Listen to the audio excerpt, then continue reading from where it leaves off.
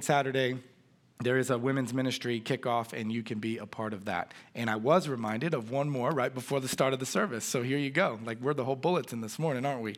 There is a child dedication. We do child dedications throughout the year, and one of them is coming up on the 23rd, next Sunday. So if you have not registered and you'd like to do a family dedication, a prayer time over your child in front of the church, you can learn more about that on the website as well.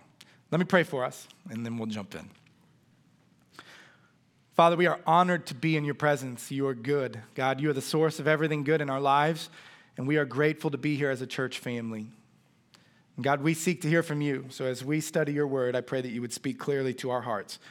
And we ask you for this in Jesus' name. Amen. So I want to start this morning explaining why we're calling the series in Ephesians the mystery of Christ. If you've already read through the book of Ephesians or any of the Apostle Paul's writings, Paul wrote this letter to this church in Ephesus. You'll notice that he uses this word mystery repeatedly to describe the gospel, meaning this plan that God had to restore all that sin had broken in the world is a mystery. It's been this mystery that's been hidden for ages, but has now been revealed in what we would call the New Testament. It's now been revealed. This mystery plan of God's has been revealed in the life, in the ministry, the death, the burial, the resurrection of Jesus. So the mystery has been revealed to those who are Christians. And now it's a matter of learning more about the depth of that message and then how to live it out. And that's what Ephesians does. First half of Ephesians is going to give us the details around what it means to be a Christian, and then it's going to be followed up with, how do you practically live this out? What does that look like in the life of the Christian? And so we're calling the series Mystery. But as with many things that you study, things that you experience, one wise approach is to begin with the end in mind. And so before we jump into the book of Ephesians, we're going to start out studying a message that Jesus had for this church. And from that message, we're going to be warned about some things that we need to keep in the front of our mind and our hearts as we begin to study this letter for the rest of the year together as a church family. So I want to start off with this warning. Think of it this way. This is a picture of the Queen Mary. It's one of the largest and most famous cruise ships in the world. It's now retired and permanently moored in Long Beach, California. But during her sailing days, she made 1,001 transatlantic crossings. The Queen Mary is 181 feet tall, 1,019 feet long. She weighs 81,237 tons, like the new rock we put out there last week, right? Including a 45-ton anchor. And the entire cruise ship, this massive boat, is controlled by a rudder. And that rudder is controlled by a small device called a trim tab. That trim tab, that small device, is responsible for navigating the direction of this entire ship. And much like the Queen Mary having the trim tab, we too have this trim tab, this spiritual warning that's going to come in the text today. Not big. It's found in one verse in the Bible. The theme is found in other places, but in one verse spoken to this church, we're given this trim tab, this warning to pay attention to something before we jump into the details, to guard something, to be on top of something, because if we're not, it has the potential to spiritually shipwreck our lives. And so this trim tab of sorts is what we're going to study here. Now, because this series is in Ephesians and not in the book of Revelation, we don't have a lot of time to go into the background in Revelation, but I do want to give you a little bit. You'll see on a map here that the message of Revelation was written to 7 churches in what we would call modern-day Turkey. You can see that with the red line outlining these 7 churches. The Apostle John is in his 90s. He's the last living apostle when he writes this message called Revelation to these 7 churches. He's been exiled to that little island, Patmos, with the X on it on the map. He's been sent there because Rome didn't want to kill him because he had a big following, and they didn't want to deal with the mess of that. And so they wanted to exile him and put him on this island so the people would just forget about him and he could just die. Well, it's on this island that Jesus visits him and gives him this vision, a vision that we call Revelation. Revelation. A revelation. There's no S. Revelation. Sorry. It's just, I'm picky, all right? But he gives him this revelation. And he dictates it to these 7 churches, and the rest of the message fills in the meat of this message that would then go to all of the churches and ultimately to everyone. Now, the first church that would have received this, because of a couple reasons. One, it's the first place the mail carrier from Patmos would have arrived, is Ephesus. But it's also the first church that would have received it because it's, one, the most influential city in the world at the time. And two, it is by far the most influential church of the 7 churches that this is sent to. And so it's very strategic how this plays out. Now, John's going to write this message to the angels of the churches. All we need to know about is this. We know that it's written to the church itself. So the message is given to the angel of the church in whatever city. We know that it's intended for the whole church because the instructions are plural, they're not singular. And that's an important detail to keep in mind. This is for the whole churches. And he ends each one of these messages with this. He who has an ear to hear, let him hear what the Spirit says to the church. Okay, so this is a message given to the angel that's over the church, but the message is for the church itself. So keep those things in mind as we jump in. John's going to dictate this message from Jesus to the church in Ephesus. Let's start in verse 1 of chapter 2. To the angel of the church in Ephesus write, these are the words of him who holds the 7 stars in his right hand and walks among the 7 golden lampstands. Now, to set us up, let me give you a little bit of background. He says, to the angel of the church in Ephesus. So we have to know a little bit about Ephesus to understand why this message is so important for them. A couple things about the city in Ephesus. One, it is the largest financial center of the known world at the time. It's a financial epicenter, if you will. All money kind of flowed through Ephesus. It was the most populated seaport on the western part of what we call Turkey, of Asia Minor in the day, which meant all kinds of people came to this city. Not just one group of people. It wasn't just Romans. It was all over the world. All these people would come to Ephesus because that's where you would trade money, trade goods. It was the financial epicenter of the world at the time. Very multicultural, highly populated with all kinds of different people. Ephesus was also the cultural epicenter, not just the financial epicenter. It was host to the Ionian Games, the Pan-Ionian Games, which is second only to the Olympic Games that were in Athens. Which meant if you wanted to be in the cultural know, you wanted to be culturally relevant, you'd spend time in Ephesus. This was an important city to be a part of. It's an important city to be able to say that you've spent time in. Cultural epicenter. It was not just a populated city, it was a very popular city. Lots of people, lots of activity, alive, thriving. It's the place that you wanted to be. It's also a political epicenter. The emperor of Rome would dictate to certain cities this privilege if it was an influential city. And the privilege was you get to build a statue of me. Kind of ridiculous. That's the way they did it. So for a city to get that honor was pretty politically important. Ephesus had that honor 4 times. So this was a political epicenter of the known world at the time as well. Last thing, it's a religious epicenter as well. In Ephesus was one of the 7 wonders of the world. It's a temple built to the goddess, the fertility goddess, Diana. And it was this massive temple for this goddess who was worshipped. She was worshipped by way of sexual activity. I'm not even going to put a picture up of the statue that represents it because it's not important. Know this, that in order to worship at this temple, where Diana was worshipped, you had to participate in sexual activity. See, the Greeks would call her Artemis, the Romans would call her Diana. Everybody showed up to participate in sexual immorality as a part of worship.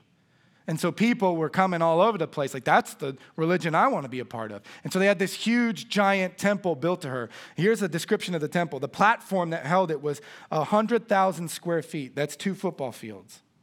2 football fields. It had stone columns, over 100 stone columns made of marble, each 55 feet high. This place was the center of worship in the known world. So it's in this financial, political, cultural, and religious hotspot that one of the most influential churches in the history of Christianity is birthed. The church in Ephesus was one of the most influential churches in the history of Christianity. It's a fascinating place. The church is birthed by when the Apostle Paul with his friends Priscilla and Aquila spend some time there, and this church gets up and going in this city.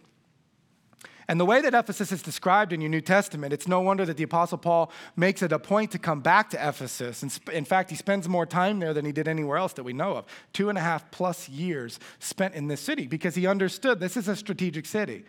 When you have a city that is that influential on those different platforms, finances, politics, religion, just cultural hotspot, you want to make sure you invest in that city, because if the church gets up and thriving, it's going to influence the whole world. And so Paul comes in and he wants to spend time in this city.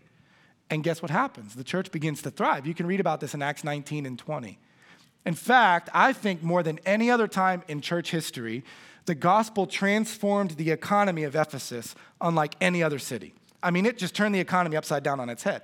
One of the main ways you'd make money in Ephesus was you would create these little idols, these little mini statues of Diana or of this goddess, and you would sell them. And when people, Artemis or Diana, so you have these statues, and they would sell them. But when people became Christians, guess what they stopped buying? These idols. And as a result, the economy begins to shift. People don't want to spend their money on immorality. There's a giant book burning that takes place. There's all kinds of transformation taking place. And so a riot breaks out because some people aren't happy that this gospel message that Paul is talking about is stealing their money. And so they get upset. There's this riot. Paul gets driven out of town. And so Paul then sends his good buddy Timothy, his son in the faith, to come and pastor this church. Paul would write 2 letters to Timothy while he's pastoring the church in this influential city. These 2 letters we know as 1st and 2nd Timothy. Church history tells us, though, that Timothy's eventually killed by the Romans. So when Timothy is killed, then John, the Apostle John, comes and he begins to pastor the church in Ephesus. And this is where he would have wrote his gospel, the Gospel of John, from this city, from the ministry that he was doing in this city. 1st, 2nd, and 3rd John as well, and ultimately Revelation as well. John didn't travel alone. Do you remember what Jesus asked John to do when he was dying on the cross? Take care of her. Take care of Mary. So Mary would have made her home in Ephesus too. You think about church staff. I love our church staff. But think about the level of church staff Ephesus experienced. You got the Apostle Paul. You got Priscilla and Aquila. You got this young dynamic preacher named Apollos. You got this great young pastor named Timothy who comes in. You got the Apostle John and Mary, the mother of Jesus. Look, I love our Christmas Eve services, but can you imagine? Like, hey, Mary, is that how it went down? Like, am I saying that right? Like, are you kidding me? That's incredible. This church staff was unbelievable. Dynamic, the influence that the church had in this place. It was unbelievable. And this is the place where John writes this message to, this influential church, this influential city. And he says this message is coming from the one who holds the 7 stars in his right hand, who walks among the 7 golden lampstands. A couple things. Every reference in the book of Revelation points back to something in the Old Testament. It's all imagery that they would have understood. Here's what holding the 7 stars and walking among the 7 lampstands represents. It's a word in the Bible that we call sovereignty. It means he's all-knowing and all-powerful. He holds the stars. He's in control. He has the power. He walks among the 7 lampstands. These are the churches. And so what he's saying is this. I don't just stand, like he said in Revelation 1, among the lampstands. I'm actually walking among them, is what he says to Ephesus. Why would he say that to Ephesus? That he walks among the 7 golden lampstands, it's because of this. That no matter how culturally relevant, politically relevant, religiously relevant, financially relevant, no matter how big and happening this city is and how influential this church is, nothing is hidden from Jesus. Nothing. There's no corner you can hide in. There's no shadow that you can escape from him in. He walks among his churches. He knows every single detail. Even in the midst of the greatest sin city that ever existed, no sin is hidden from his eye. And he says this is the church that he's going to write this message to. So just know this is what he's saying to Ephesus. The one in whom nothing is hidden from has this to say to you. Revelation chapter 2, verse 2. He starts out this way. I know your deeds. I know your hard work and your perseverance. I know that you cannot tolerate wicked people and that you have tested those who claim to be apostles, but they're not, and have found them false. You have persevered and have endured hardships for my name and have not grown weary. So he starts out with this pretty great compliment to them. He says, I know your deeds. I know what you've done. Nothing's hidden from me. I know your hard work. I know that you're not lazy. I know that when it comes to the work of the gospel, you're putting the effort into this. I know that you've persevered, that things have not always been easy for you, and you've endured hardship. And then later on, he'll say, you've not even grown weary from this. Think about this. Not only did they persevere through persecution and difficulty, it didn't even wear them out. That's a pretty incredible characteristic. You didn't even grow weary from the persecution. It didn't even faze you because your belief is so strong. And then he says this, you don't tolerate wicked men. See, the Ephesian church was dedicated to a doctrinal and theological purity. They put all the effort you needed to put into. They knew all the right answers. They studied God's word. They knew everything they needed to teach and be pure. Not only that, if somebody showed up and was teaching the wrong stuff, they could call it out. They could identify it. They weren't going to be duped. They weren't going to be tricked. They were on their guard. They were on their A game protecting the doctrine. On top of that, this church was very alive and active in their community. So the city of Ephesus recognized the church in Ephesus because they were that active in serving and being involved in the community. This church was incredibly healthy. And when Paul left this church, when you read about it in Acts 19 and 20, eventually Paul decides he has to keep going on these missionary journeys. And he has this meeting with the elders in Ephesus. And you can tell he weeps, they weep, emotional because he loved this church so much. And he gives them this warning when he leaves in Acts chapter 20. Here's what he says. Be on your guard, both for yourselves and for the flock. Savage wolves will come in among you, and they're going to speak perverse things to draw away the disciples after them. So be on alert. Protect the doctrine because it will cause people to drift. And guess what? They did it. They listened. What an incredible testimony. That all those years ago, Paul told us to watch out for these savage wolves that would come in among the church and try to teach false things, and we were aware of it, and we protected it because we know the Bible. Later on, John would write to them in 1 John verse 4, he would say this, test the spirits, and boy, did they. 2 Timothy chapter 1, verse 14, Timothy in his ministry in Ephesus would warn the elders, you need to guard the gospel. And guess what? They obeyed their pastor Timothy and they guarded the gospel. They knew the word of God front and back and they protected it with everything that they had. They did all of it and they did it well. This is the church that if experts showed up, they would say, this is the church you write books about. This is the church where you have to write leadership books about. This is the church that everybody should know about. And here's the thing, it wasn't just a social club. It wasn't just a place where people showed up and received. They were all giving. They were involved. They were maturing. They knew God's word. They were experiencing tremendous growth in the city. This is a church you would look at and you would say, is there anything wrong with this place? They got everything. They're doing it all right. Could anything possibly be wrong with this place? And then there's the trim tab. That small little truth found in one single verse that Jesus warns them about. And he says, despite all of this good, despite everything that you've accomplished and everything that you're doing, despite how healthy you look, you better be careful. Verse 4, yet, despite all of this, I hold this against you. You have forsaken the love that you had at first. With all the good you're doing, he says, I have this against you. You forgot the love that you had for me at first. It's like a scorned lover. Like you do a lot of good things, but I feel like we're not connected anymore. I feel like I don't have your heart anymore. There's no intimacy with us. Like I feel like you do all these things and you have all this influence and you've made all this progress, but we're not connected at all.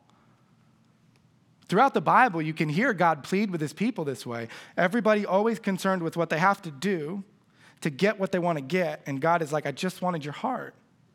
Like I just want to know you. We'll take care of all that other stuff, and that stuff's important. It's important what you do and the influence you have, but if you do all that and you lose, why can't I have your heart? And you hear God pleading with his people throughout the scriptures. One of my favorite examples is Jeremiah chapter 2. Here's what God says to his people. I remember the devotion of your youth. Like I remember the love that you had for me. How as a bride you loved me and you followed me. What fault did you find in me that you strayed so far from me?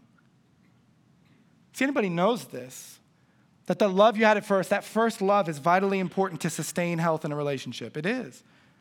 And we're a forgetful people, aren't we? So what about the love you had at first? You do all these great things, but like, what about that love? What about that intimacy? What about the connection that we shared together? The first love is vitally important. I'll never forget the first time that I saw my wife. It was fall of 2004. We were on she didn't see me, by the way. We were on the campus of Florida Christian College. And I saw her, and it was like, I just was completely drawn in. I'd been warned about seeing her by somebody. He said, hey, she's off limits. I hadn't even seen her, and he told me she was off limits. It's a kind of a funny story. I'm not going to tell it today, but it worked out real great, didn't it? But I remember getting to talk to her in the spring of 2005 for the first time, really. We sat in a class together, Evidences, with Dr. Mike Chambers. I'll never forget the details. I began to get the courage enough to start writing her notes. And so I started writing her these notes. And I know you'll be very surprised by this, but I was pretty sarcastic. I know it's hard to believe that. But I would write these notes, and I was pretty sarcastic with her, and I would slide her these notes. They weren't nice. But it worked. And she kept jabbing back and forth, and we'd write notes. She still has every one of those notes. And I'm like, oh, don't show the kids. Like, don't pull those out. I remember counting down the minutes, and I'm not exaggerating, till I knew that she was ready so I could walk to her dorm and go on a walk around the campus. And if we went to the campus of Florida Christian College today, I could take you on the path we walked in the evenings. I couldn't get enough spending time with her. It was like tunnel vision. My friendships began to lose their significance, my vision, for what I wanted to do. All of it seemed to be I just wanted to be around her. I remember the first summer where we were really getting serious and talking. She came up here to do an internship because she grew up here, and I was down in Florida I was working at a church plant. And I would pester her on the phone. She'll probably, if she's honest, she'd say, yeah, you called a lot. Because I just loved hearing her voice. And we would read scripture and pray and talk. I just couldn't wait to be around her. That first love. First love. Everything about her fascinated me. I remember in the November of 2001 getting baptized into Christ in a swimming pool in the backyard of someone's house. And I remember that first season so vividly. I was fascinated with God. I couldn't wrap my mind around all the details about what he had done for me, but I knew that I needed to be close to him. It was just this craving. I would describe it this way. I started reading the Bible, and I had this insatiable appetite to keep reading. I just wanted to keep reading it. I just wanted to know more about him. I didn't understand everything I was reading, but I just knew I wanted to know about this God. And I remember being called into ministry and it being so vivid that this is what I need to do the rest of my life. I want to tell everybody about how good this God is. And I was just with a group of friends recently over the holidays, and I recalled because they played a song, and I thought, man, that's interesting. David Crowder, before he was like David Crowder, was pretty unknown. Like before he was well known. And he had produced this album. And somehow we had got a hold of it. And I had this CD. And the CDs are these things that held music on them. And you'd put them in a device, and it would spin really fast and play your music for you. I had a CD player by my bed. And I would not go to bed any night when I first became a Christian. Could not sleep unless I pressed play on this original album of his. And the words, as he sang about Jesus, would sit heavy on my mind and heart as I fell asleep every single night. This last week, I was by myself driving, and I listened to the whole album. First love. Man, that love that you had at first where you just it's tunnel vision. I just got to be around you. So what happens? I mean, we've experienced it. We've seen it, right? All kinds of different relationships. That first love, that desire, where does it go?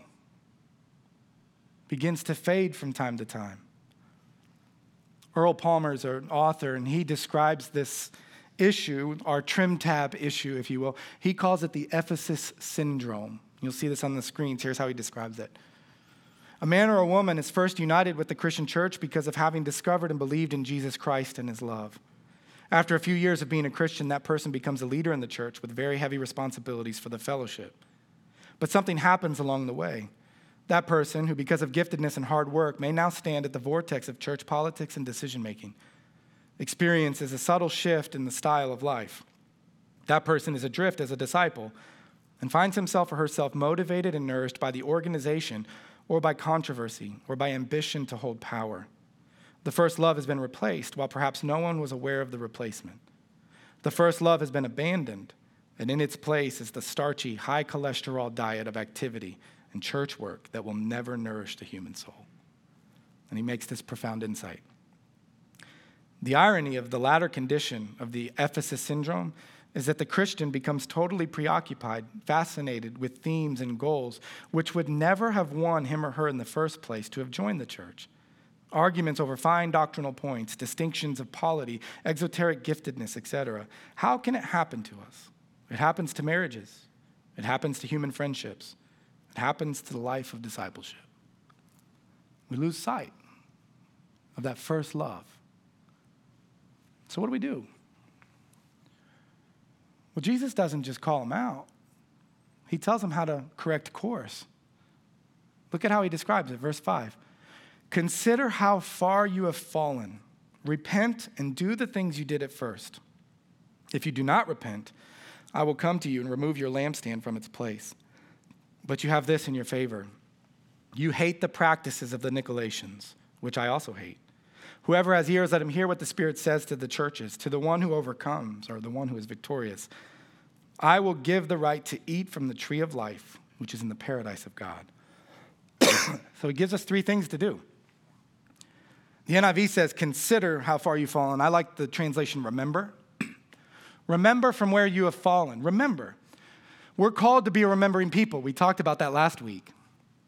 Throughout the pages of Scripture, one of the most common commands from God to his people is to remember. And the first part of remedying losing the first love, Jesus says, is to remember. Remember where you came from. Remember what it was like when you first fell in love. Some of us are so distracted. So distracted. It's hard for you to focus in a sermon for the length of time that I've preached today because we're so distracted as people. We need to put the screen down, turn the TV off, focus long enough to open God's word, to sit back, to meditate, to try your best to remember when you first became a Christian. What was it like when Jesus and that gospel message captured your heart and your affection? Don't tell me about the doctrine and the theology. All of that's important. Tell me about what happened to your heart as it started to beat so fast when you realized that he saved you from the pit of hell. Remember. Same thing in your other relationships. Put the screen down, turn the TV off, and make eye contact enough to remember what it was like the first time your eyes connected to your spouse. Remember. It says, in addition to remembering, repent. Repentance literally means to turn the other direction. Very appropriate for our illustration of the trim tab. Shift direction, change course. Make that commitment. I like to say it this way, own your stuff. Recognize in the process of your relationship with Jesus or in the process of your relationship and all the other human relationships that you experience that something went wrong and you played a part in that. Own it and repent of it. I know I did wrong. I know that I've been distracted. I know I haven't read your word. I know I haven't spent time praying. I know I haven't spent time in fellowship with other believers. I haven't prioritized these things in my life. I've put way more things. I have so many idols taking up space in my heart, and that's my fault. I want to say I'm sorry. And I want to change course. I want to make a commitment to going in a different direction with my life. I want to repent of this. And then he says, in addition to repentance, redo. Remember, repent, redo. Redo the things that you did at first. Redo the things you did at first. Start writing sarcastic notes, right? And go on walks. Reconnect. Listen, I listened to the whole album this week, David Crowder, simply because I just wanted to remember that feeling. I never wanted to lose sight of that feeling, that connection. Look, what we're going to do in Ephesians this year is really important. We're going to study the prayers of Paul, all kinds of doctrinal and theological truths. Some of you are really excited for it. I'm excited for it. But if we get into this and we don't pay attention to this warning, we're going to lose sight of it all. You understand when Jesus gave this warning, he said, if you don't change course, I will remove your lampstand from its place. You know what that means? That means your church will die. One verse, one little warning. You have abandoned your first love. If you don't get that one verse right, your church will die. Guess what? There's no church in Ephesus today. They didn't listen. So the question for us as we begin this study this year is this: will we? Will we listen? Will we reconnect and remember? Will we repent when we have fallen away from that first love and do the things we did at first to let him capture our heart yet again? Will we forget our first love? Or will we remember, repent, and redo? Let's pray. Father, I am so grateful for Jesus, that the only way we love is because we were first loved by you. Would you help us to remember what that felt like, Father? When the message of the gospel captured our affection and stirred in our hearts a transformation that could come from no other source. Would you help us to be people that repent, that own our stuff, and give us the discipline through the power of your Holy Spirit inside of us to redo the things we did at first, to keep the fire of our affection for you going. And we ask you for this in Jesus' name, amen. In all my time preaching, one of my favorite things is to go from the sermon into communion. You know, you're like, hey, we've sang songs and we've heard from God's word, and now we go into communion as a response to what we heard from God's word. Never have I thought it was more appropriate than it is this morning. Just struck me like, man, how important is it that we would go into communion, a time set aside, distraction-free, to remember, than after hearing from what Jesus just said to us in his word. This is a time built into the schedule of your week for you to slow down enough to remember the affection that you feel for the sacrifice of Jesus as you hold those elements as a physical reminder. It gives you time built into your busy, distracted schedule to repent of being distracted in general. And it gives you that time to commit your heart to redoing the things you did at first to keep the fire in your heart alive for Jesus. So on that note, let's partake together.